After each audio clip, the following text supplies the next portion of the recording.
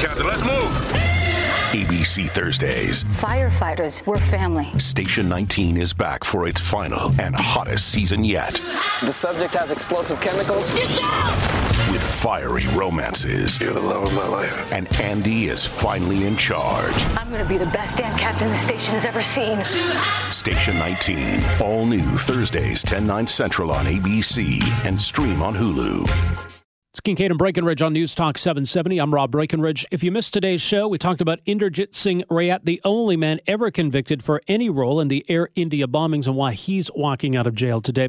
We also talked about math curriculum in Alberta, a big meeting set for tomorrow night to talk about concerns about math curriculum and why math scores in Alberta are going down. Be listening to Kincaid and Breckenridge weekdays 9:30 to 12:30 right here on News Talk 770 and newstalk770.com. All right, welcome to this hour of the program, Kincaid and Breckenridge on News Talk 770. Just Breckenridge today. Roger Kincaid is off until Monday. So it's me, Rob, with you here today. 974-8255 is the telephone number. We're going to talk about math curriculum after 11:30. We're going to hear from Lisa Davis with the Calgary Association of Parents and School Councils. They're organizing an event tomorrow night here in Calgary to talk about math curriculum.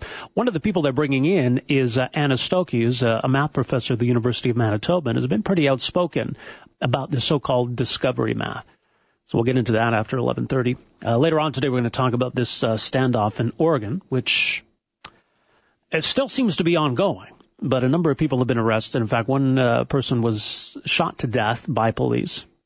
So we'll get the latest on what's happening regarding this occupation of this remote federal building and what exactly happened yesterday. So more on that coming up later as well. Off the top in this hour, though, I want to talk about the Air India bombing. 1985, more than 300 people killed in what was, really until that point, the worst act of terrorism. Period. And it remains the worst act of terrorism for this country. And it's certainly concerning that more than 30 years later, those responsible have not been brought to justice. And the concern that maybe they never will. There is one person who was convicted of playing a role in the Air India bombing. Inderjit Singh Rayat was in fact convicted 3 times. But he is getting out of jail today, released on statutory release. And despite it all, despite his time behind bars, despite the time that's passed, he seems rather unrepentant. And in no mood, it seems, to talk about any of his co-conspirators. Kim Boland has followed this story for many years. She's a reporter with the Vancouver Sun, also author of the book Loss of Faith, How the Air India Bombers Got Away with Murder. Kim, thanks for joining us here. Welcome to the program. Thanks for having me. So does it surprise you at all that Inderjit Singh Rayat has not really renounced his views or is not really remorseful for the role he played? No, that doesn't surprise me at all. I mean, I've been watching this fellow throughout various court proceedings going back 25 years. I've been at his parole hearings when the media has been invited to those parole hearings. And the only thing he seems to be sorry about is that he himself has been in prison. You know, he's shed a tear or two in front of parole board members in the past when he was talking about, you know, losing out on his own family memories with his children and the distance, in fact, that's grown in that family because he's been in custody. There was one parole hearing, I'll never forget it, back in Kingston in 2006, and he was asked by parole board members who were really grilling him, you know, if he could even name the Japanese victims of the second bombing in Narita, Japan, and he couldn't. He couldn't. So, you know, it really kind of undercut any comments he made about being remorseful when he didn't even, you know the names of his victims. So I don't think he's remorseful. I mean, clearly, if he was remorseful, wouldn't he come forward and help Canadians bring an end to, you know, this travesty of justice by identifying the other people involved in this terrible act of terrorism? Well, as the parole board told him, it said, you have maintained the lies you told in court as recently as mid-2013. You have indicated that you now recognize that your deception while testifying demonstrates your support for political-based violence. Your shift to accepting this responsibility is only partial and relatively recent. This support for political violence, the whole rationale behind this attack in the first place, What was it that motivated them? What were they trying to accomplish? Well, he was very close to people with the Barbara Khalsa group founded by Burnaby Man at the time, Talvinder Singh Parmar, who's since been killed in custody in India. This group was advocating the use of violence to gain a separate Sikh state carved out of Punjab, a state in India. They were, of course, very upset by events in June of 1984 when then Prime Minister Indira Gandhi sent the Indian Army into the Golden Temple in Amritsar. That's the holiest Sikh shrine. And, her rationale was to rid the temple complex of some armed militants there. But, of course, by sending in the army with tanks, it wasn't a strategic execution of a plan, and there were many innocent pilgrims killed. So those images were, broadcast around the world. Even in the pre-internet days, they had a huge impact, and they really increased support for this separatist movement. The Barbara Khalsa, amongst other Sikh separatist organizations operating in Canada and abroad, vowed to get revenge for that attack. The Air India bombing was that revenge.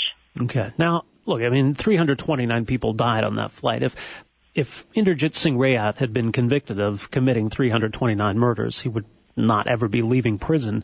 So what was he convicted of, and what do we know about his role?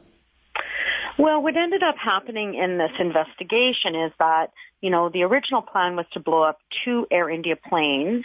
The bombs were built here in BC. They were sent on connecting flights, one through Toronto, which went on to the Air India plane that blew up off the coast of Ireland. The other went the other direction on a connecting flight through Narita, Japan. And before it could be put onto an Air India plane, some baggage handlers dropped it and it blew up and they died. So there was much better forensic evidence in the Japanese bombing because, it happened on ground. And there was a very amazing investigation where they were able to trace the bits of that bomb, to parts that were purchased in Duncan, British Columbia by Rayat. So he was initially charged and convicted only of manslaughter in that Narita bombing. He got a 10-year sentence. But everybody knew that that was part of the same plot as the Air India bombing. So when he was completing that sentence, he was charged with 1 count of first-degree murder and 1 count of conspiracy for the Air India bombing. There were no 329 counts. There was sort of 1 murder conspiracy count and 1 first-degree murder count laid. Now, before that case was to go to trial, for Mr. Rayat and his 2 co-accused, Rapudaman Singh Mallet and Ajab Singh Bagri, Rayat agreed to plead guilty again to manslaughter. He only got a 5-year sentence for that. But he was expected, if called, to testify truthfully at the trial of the other 2 men. He did not do that. That then led to the perjury charge and trial against him, and he was convicted in 2010 of perjury, and he got a 9-year sentence. So ironically, his perjury sentence was longer than his sentence for admitting a role in the Air India bombing. Wow. So one would have expected then that a plea deal would include an expectation then that you help us get these other guys, and maybe that was the assumption. So he had no intention of doing so. Those lies he told on the stand were lies to protect the other 2, essentially. Oh, yes, and there was a very, telling moment after he completed that testimony. And, we counted up the number of times he said, I don't know, I don't remember, I don't recall. Throughout. It was just a sham. It really was a joke, right? It was very frustrating for the family members that were in attendance, entertaining, if you will, to see him sparring with this Crown prosecutor, Leonard Doust, who did, his best to draw the information out of Rayat. But when he left the stand, he bowed to the 2 men with his hands together as if, in reverence. And then we knew, okay, well, it's a done deal. Obviously, they knew he wasn't going to out them, and he's letting them know that he's never going to out them. Well, and it's pretty clear that we know enough about his role to conclude that he does know and could identify other co-conspirators. How far do we think it goes? How big a conspiracy was this? How many people involved? Well, I think we believe that at the core, there was probably, 10 to 12 people. We know there were two men that took bombs to the airport. We know there was a man that was identified as Mr. X who stayed with Rayat for a week on Vancouver Island doing test bombings, and he claimed he never knew this guy's name. So there's three people. There's also, the two men that were charged, who many people believe were in fact guilty. And there were others, whose names came out during the course of the trial that had some role, perhaps booking the tickets or, attending meetings of support. So I would say 10 to 12 believed to be directly at the heart of the conspiracy. There's probably another 24, that had some knowledge about what was taking place. This was quite a widespread movement in BC at the time, and people supported each other. So even if they didn't want to take the direct action that some were prepared to take, they were certainly sympathetic. There might even be 100 people alive in BC today that have details of this act of terrorism who could, chose to go forward to the authorities and lay out what they know. And they're just not going to do that. They're going to take those secrets to their graves. Well, of course, years later, there was a murder of a journalist, Tara Singh Hare, in 1998, I believe it was. Yes. And he was going to testify for the Crown. Now, do we believe then that Rayat, for example, knows who would be responsible for that, who was responsible for that? Well, Rayat would have been in prison, so he probably wouldn't have had any direct knowledge of that murder plot, but certainly it has come out that it was members of the Bober Khalsa who hired some young kind of gangsters within their community to go and assassinate Tara Hare because they knew what he knew. Ironically, it proves that the statements he gave to police were accurate, implicating Ajab Singh Bagri and the Bober Khalsa in the bombing. It certainly suggests they were accurate, because otherwise why would you kill a guy if you didn't think he had any accurate information to testify about in court? Tara Singh Hare, was giving statements to me for my articles in the Vancouver Sun. He was writing in his own newspaper. He had been paralyzed in the 1988 attack, an attempt to silence him after he was outing the Air India bombers, and then 10 years later, he was murdered. Now, another tragedy in this whole saga is that Tara Hare's killers have never been charged, even though, a lot of information about who was behind the plot has come to light through other sources. That's what just seems so frustrating about it, that there seems to be all this evidence pointing in the direction of people responsible for the bombing, responsible for this assassination, and yet nothing's come of it. There are still, as you say, literally probably dozens of people still in the Vancouver area who can answer these questions, who know who these people are, and yet we've got nothing to show for it. Well, that's so true. It's very, very frustrating. And it's interesting because, from reading the parole documents that were released yesterday, we know that Rayat is still a remorseless man. We know that he's still maintaining these lies about who was involved in the plot. And on two prior occasions, the Parole Board of Canada held extraordinary hearings to keep Rayat in beyond his statutory release in the two earlier prosecutions. So they had a tool in their tool chest, on recommendation from Correctional Service of Canada, to apply to keep Rayat in until 2018. And that wasn't done this time, even though the conditions, appear to be identical. The guy's remorseless. He's covering up for people. He had a role in the biggest act of terrorism in Canadian history. So, that just compounds the frustration of family members. Now, last year, I guess it would have been on the 30th anniversary of the bombing, the RCMP said that their investigation is still active and ongoing. What does that mean? Well, it means there are some dedicated officers still plugging away on this and hoping to get, the piece of evidence that allows some new charges to be laid. Sometimes that does occur against an individual who's let their guard down and, disclosed to someone else that they were involved in this. Sometimes it comes from a person, with some knowledge, facing, some dire situation in their own life that decides they want to come clean, right? So, I know they're working hard on it, but there are a lot of limitations on this case, primarily, the widespread belief out there in the community that, you can get away with murder in this country and nothing happens. So that's one problem. And then the other problem is, Tara Hare was a witness. Look what happened to him. And I've heard that countless times in the last 30 years. Well, that's what's terrifying about it, that people who can get away with murder, that's pretty frightening. So what would stop them from murdering you? And as you say, I mean, we saw what happened to someone who was going to testify. So you've got those who are committed to the cause, who are adhering to this code of silence for that reason. And then you got people who are legitimately afraid of what's going to happen to them. Yeah, but there has to be, this is Canada. We all enjoy the benefits of this country. And part of those benefits is, it has to be our commitment to do the right thing as citizens. So, we're not supposed to run the other way when we see a crime committed in front of us on the street, right? We're supposed to stop and cooperate with police and do, the best we can to allow these institutions to work. And that's just never happened in Air India, and there's been no consequence, right? Mm-hmm. Personally, I wondered why, instead of charging Rayat with perjury, based on those lies he told, why not just take back the plea deal and charge him with murder, right? Then he would be, in jail for probably the rest of his life.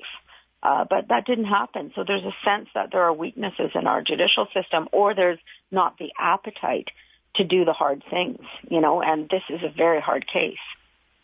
Well, and it's going to be interesting now to see what life is like for Rayat and how political he is outside of prison. And I mean, that's one of the conditions of his release, is that he's forbidden from participating in political activities, associating with criminals, having no contact with any relatives of bombing victims. He must undergo counseling, all of these kinds of things. Does that seem like a lot to expect from this guy? Not really. I mean, I wonder how closely he'll be monitored. He is living in a halfway house. There's, some measure of control because he is in that circumstance. However, if he goes to a Gurdwara in Surrey, where he may meet people that share that ideology, how is anyone going to be able to document that he was, seeking out sort of political extremism? It's right there in front of him. I mean, we have one temple in Surrey that proudly displays the portrait of Talvinder Singh Parmar, the founder of the Berber Khalsa and the suspected mastermind of the Air India bombing. The portrait is hanging on the outside of the temple, and he's designated a martyr. So if Rayat goes into that temple because that portrait's there, is he in violation of his parole conditions? I doubt it, because all kinds of politicians in the federal election campaign went into that temple right past that portrait. So there's been a real mixed message sent out for many years about the seriousness of Canadian authorities in dealing with these guys, when they are going to a temple to try and get votes, as the portrait of the Air India mastermind hangs on the temple wall. And by the way, Kim, some people were texting to ask this, that why aren't we deporting this guy? Is he a Canadian citizen? Could he be deported? Would there be he is a Canadian citizen. Yeah, he's a Canadian citizen, all right. So I don't think that'll be happening. No, that won't be happening. Well, we not heard the last of this story. More at VancouverSun.com. Kim, thanks for joining us this morning. Appreciate this. Thanks for having me. All right, take care. Kim Boland is a reporter with the Vancouver Sun. She's also the author of the book Loss of Faith, How the Air India Bombers Got Away with Murder. And here we are in 2016, and that title is as true as it was when she wrote the book. They certainly did get away with murder. And I guess to them, Inderjit Singh Rayat must seem like a hero, because he kept his mouth shut. He went to prison, kept his mouth shut. He's out of prison, right? It sounds like a mafia thing. Well, you did a good job. You kept your mouth shut. You come out of prison a hero. And in fact, one of the reasons he was in prison is because he lied to keep two others out of prison. So that's all we got to show for it. A guy who agreed to plead guilty to manslaughter and then was convicted of perjury and is now out of jail. So 30 plus years after the fact, is anything going to come of this? The RCMP say they're still investigating. As Kim said, hoping for some new evidence to come forward, which really at this point would be a person willing to talk. And that hasn't gone so well before. All right, we're going to take a break here. We'll come back. 974-8255 is our number. This is Kincaid and Breckenridge on News Talk 770. Welcome back. Kincaid and Breckenridge on News Talk 770. Rob Breckenridge with you. Roger off for a few more days. After 12 o'clock, we'll get the latest on what's happening with this militia situation in Oregon and the occupation of this federal building, a remote federal building. But some big developments yesterday, the arrest of a number of people and the death of one of these militiamen. And some kind of an incident with police. We'll talk about that after 12 o'clock. There's been a lot of talk in Alberta about the changing math curriculum and the harm that this so-called discovery math is having and resulting in lower math scores. And we've talked a lot about it on this program. We've had Dr. Tran Davies on this program many times. The Kalmar Mamu really helped bring this issue to the forefront by spearheading this grassroots initiative that's resulted in this petition with thousands and thousands of signatures. Now, the sense that we're getting from Alberta Education under the previous government and even under this, that maybe the pendulum's starting to swing back the other way, that maybe traditional algorithms are again becoming part of the math curriculum, but there still seems to be that mix. The discovery math still seems to be a part of the curriculum. So how big a problem is this? Are we beginning to address the problem? What's the consequence of having a flawed math curriculum? Well, this is all the focus of an event taking place tomorrow night, organized by the Calgary Association for Parents and School Councils. It's tomorrow night at the Performing Arts Center at Weber Academy, the Math Excellence Forum. Now, we'll get to one of the math professors who's been outspoken on this issue, who's going to be appearing at this event tomorrow night. But let's start here with Lisa Davis, who is president of the Calgary Association of Parents and School Councils, CAPSC.ca is their website. Lisa, thanks for joining us here. Thanks for having us. All right. So, first of all, tell us a bit about your organization and why you believe this issue is important. Sure. Well, CAPSC's been around for 14 years. We represent both school councils and individuals, and we currently have about 72 school councils as members, representing about 44,000 students, and we have another 1,000 individual members as well. Okay.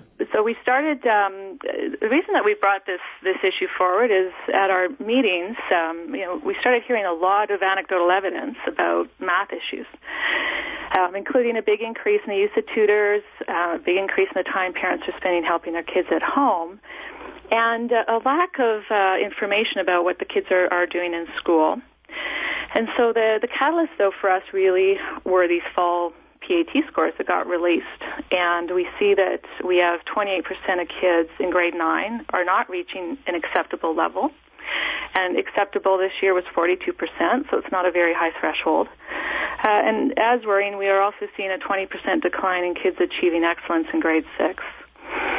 So, in discussion with parents, they were really looking for what can we do, what are the solutions, what should be happening at the school level and at the curriculum level. And so in order to address that, we're bringing together experts who have a strong track record in achieving math results to share their best practices and offer some guidance for parents to take back into their schools and communities and start to figure out what we need to do. Okay, Lisa, is it your sense that anything has changed in Alberta, that we're starting to make improvements to the curriculum, that the education minister, the government recognizes that previous changes have been problematic?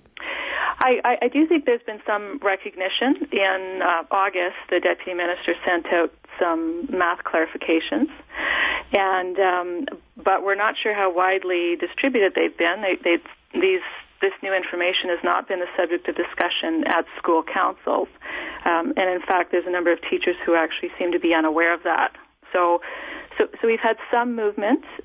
We also note, the minister did acknowledge in the October press release that he was concerned about the grade 6 scores. But so there has been some, and it's interesting to note when the department redid their website in December, they removed all references to Inspiring Education, which was really the driver behind a lot of these changes. Mm-hmm. We don't know yet if it's a rebrand or it's actually changed, and I guess we're really waiting. We're really waiting to hear. All right. Well, let's bring Anna Stokey into the conversation. She is a professor of math at the University of Winnipeg, has been outspoken on this issue, is also involved in the Western Initiative for Strengthening Education in Math, wisemath.org. More on this issue there. Anna, thanks for joining us here. Welcome to the program. Thank you for having me. Now, you'll be on your way to Calgary tomorrow, as I understand. You'll be speaking at this event tomorrow night. How pressing an issue is this? How concerned are you by what you've been seeing in other provinces, not just Alberta? Well, there have been declines in math scores across the country. Manitoba and Alberta saw some of the greatest declines on the latest PIMS results. And so it is concerning. You don't want to see the scores decreasing. You want to see them at least staying the same or rising. Mm-hmm. And what's especially concerning is when you see from those results that the percentage of children performing at the lowest levels in math has doubled in some provinces like Alberta, and halved at the higher level. The kids that are performing at the highest level has halved over a 10-year period. So you get concerned that A, there are more students struggling, and B, that there are fewer students excelling. Now, and do you link that directly to changes in the curriculum? Well, I think, there have been changes kind of going on across North America for some time. Now, some of it is in the curriculum, and there's certainly been curriculum changes, and some of it's just in the atmosphere, the professional development that is offered to teachers regularly, that sort of thing.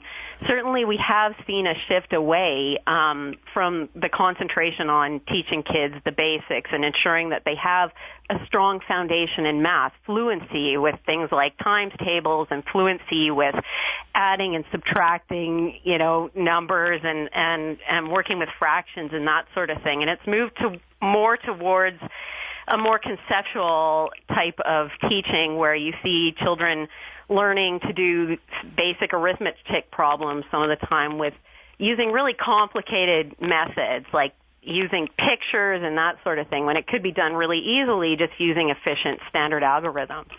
And I've seen it myself, and I got two kids in one's in elementary school, one's now middle school, and right. I've seen the way they've been told to combat math problems and all these different ways where, it takes up almost an entire page. Absolutely. Drawing out these, right, just to come at the answer. It's really quite strange. How recent is this? Well, I mean, it's probably been going on since around 2006, 2007, 2008, somewhere around there. And it's at least that's where it started to pick up steam, right? The sort of multiple strategies, the convoluted methods, et cetera.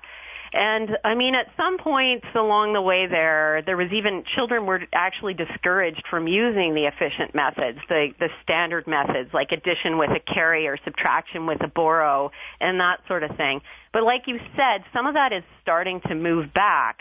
It's, kids now can use standard algorithms in Alberta classrooms, as I understand it.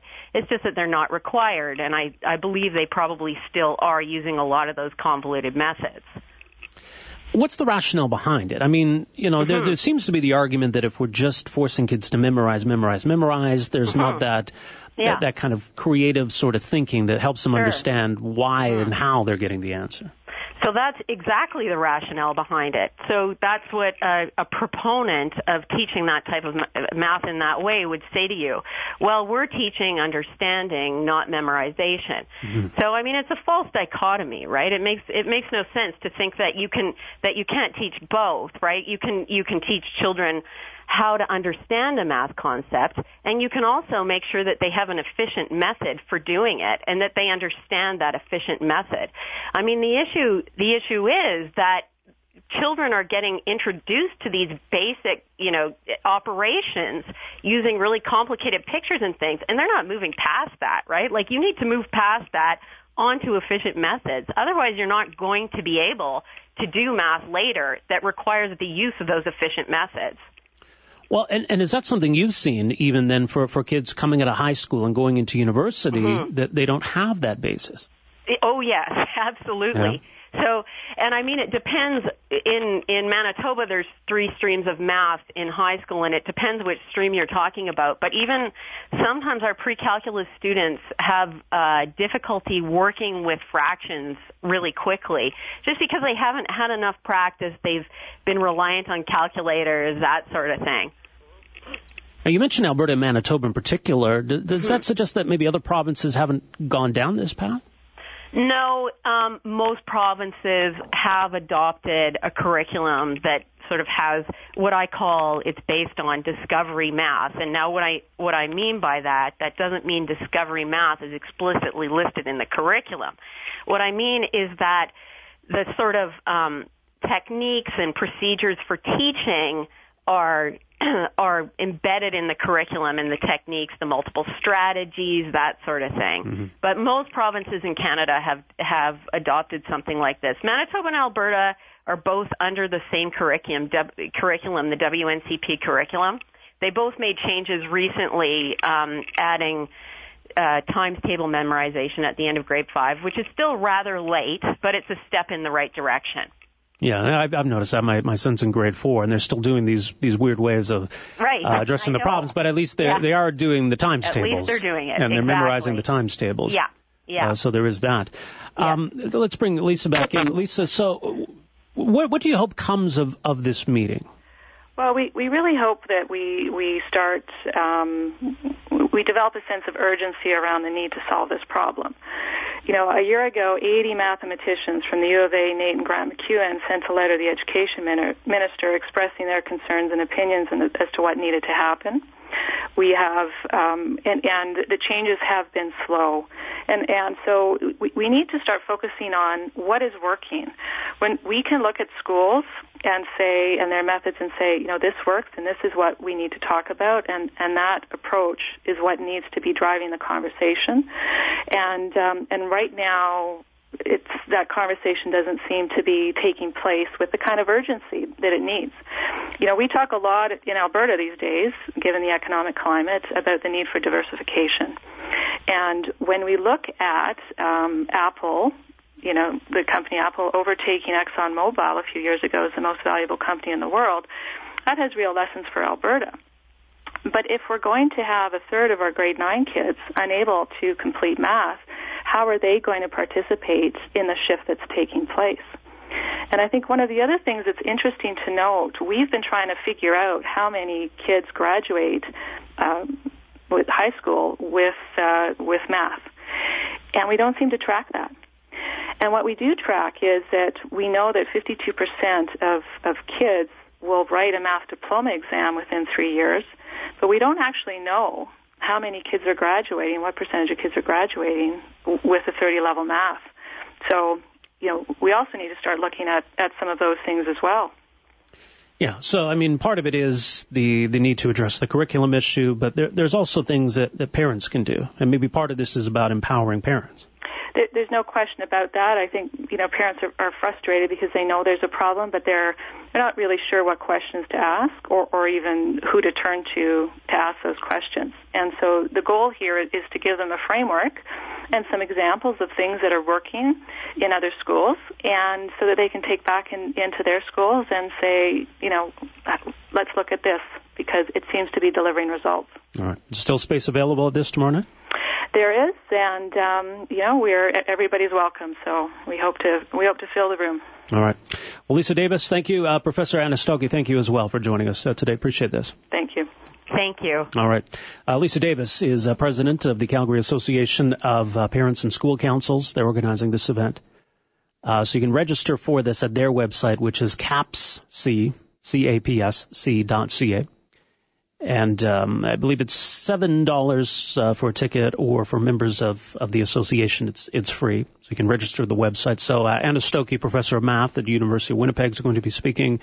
Also, a number of other speakers as well. So it's going to be, in part, a conversation again about these curriculum issues, but also part of it is to try to help empower parents where they can maybe fill that gap, make sure their own kids don't fall behind on math skills. We're late for a break here. We're going to do that. It is Kincaid and Breckenridge on News Talk 770.